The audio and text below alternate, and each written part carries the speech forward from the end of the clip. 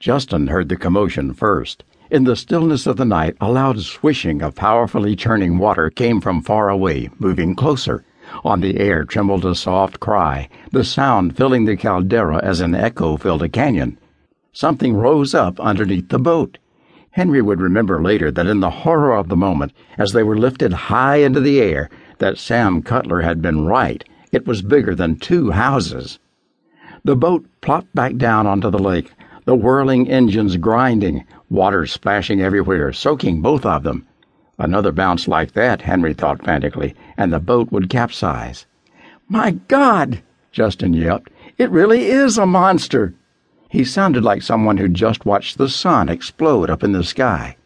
"I'll be damned," Henry mumbled, attempting to swallow. His body was frozen. Only his eyes could move, but they were glued to the creature's steep side. He couldn't believe what he was seeing, though in the dark and the chaos of the attack, all he could actually make out was a mass of dark, scaly skin as the boat slid down alongside of the creature. He captured a flash of a thick neck, a huge blob of a head, 2 glaring crimson eyes, and a wicked slash of sharp whiteness that had to be teeth as big as a man's hand. All in all, their attacker was a nightmare that froze him and Justin to the boat's rail, holding on for dear life as the boat beneath them bucked and rocked. The thing was moving fast. Justin's head lifted upwards on his neck, his eyes gawking up at the thing. He screamed. The beast replied with a deep-throated, gurgling rattle of a roar. Justin stammered under his breath, "Forgot to mention, I hate the water, and I can't swim." "Now you tell me," Henry tossed back. "Don't worry, your life preserver will keep you afloat. If you go over, paddle like hell." The boat repeated its jump. The fiberglass creaked tortuously beneath them. "If we go in the water, will it try to eat us?" Henry's voice was a hoarse whisper. "I'm not sure. No way of knowing. If it's a descendant or a mutant of a species like Pliosaur, its ancestors were flesh-eaters. They ate anything they bumped into." The boat was lifted a second time, bouncing it high into the air. Then it came down violently, nearly capsizing. "It's trying to sink us," Henry cried above the din. The bullets he'd taken in the line of duty hadn't scared him half as much as what he was feeling now. But he'd never seen the bullets coming. This was different. He couldn't miss the monstrosity slamming against the boat, playing with them as if they were a child's toy. Then, as swiftly as the water beast had appeared, it was gone. The lake beneath and around them became calm.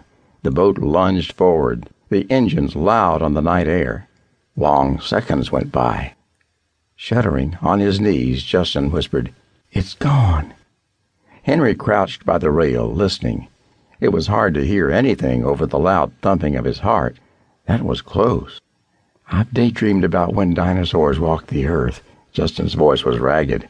"I always thought it'd be neat to see one. I don't think so now. The shock alone could give a person a heart attack." The paleontologist came off his knees to lean against the rail beside Henry. He wiped the water from his face. In the faint light, his eyes wide and glazed. Imagine, and I didn't want us to hurt it, as if we could have." An acid laugh escaped his lips. "That thing must be gigantic by what we glimpsed of it. That head and tail went on forever." "And did you hear that awful sound it was making? A rumbling, snoring roar? It sounded as if we were under a waterfall." "Yes," was Henry's only reply. He was still listening. "What are we going to do, Mr. Ranger? Should we make a run for the shore, or what?" Henry stood up slowly, moved over to the controls, and shoved the throttle full open. He put out the other hand to grip Justin's shoulder. "We get out of here as fast as we can." They heard the water and the roaring noises resume around them. "It's coming back!" "I know," moaned Justin. Later, Henry believed Justin's inspiration and quick thinking were the only things that saved them. "Noise. It's attacking the noise from the engines, and it sees the lights." "Then we turn off the engine and the lights. If we play dead, it might leave us alone.